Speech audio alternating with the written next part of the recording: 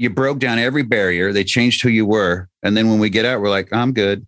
Yeah. And we wonder why we're different. Well, and not only that, like when you get out, you lose everything. You get so used to this mode because that's what you're trained for. That's what you're indoctrinated for. Then all of a sudden you're trying to fit into like a corporate job where one, you tend to lose your brotherhood, sisterhood of the people you served with.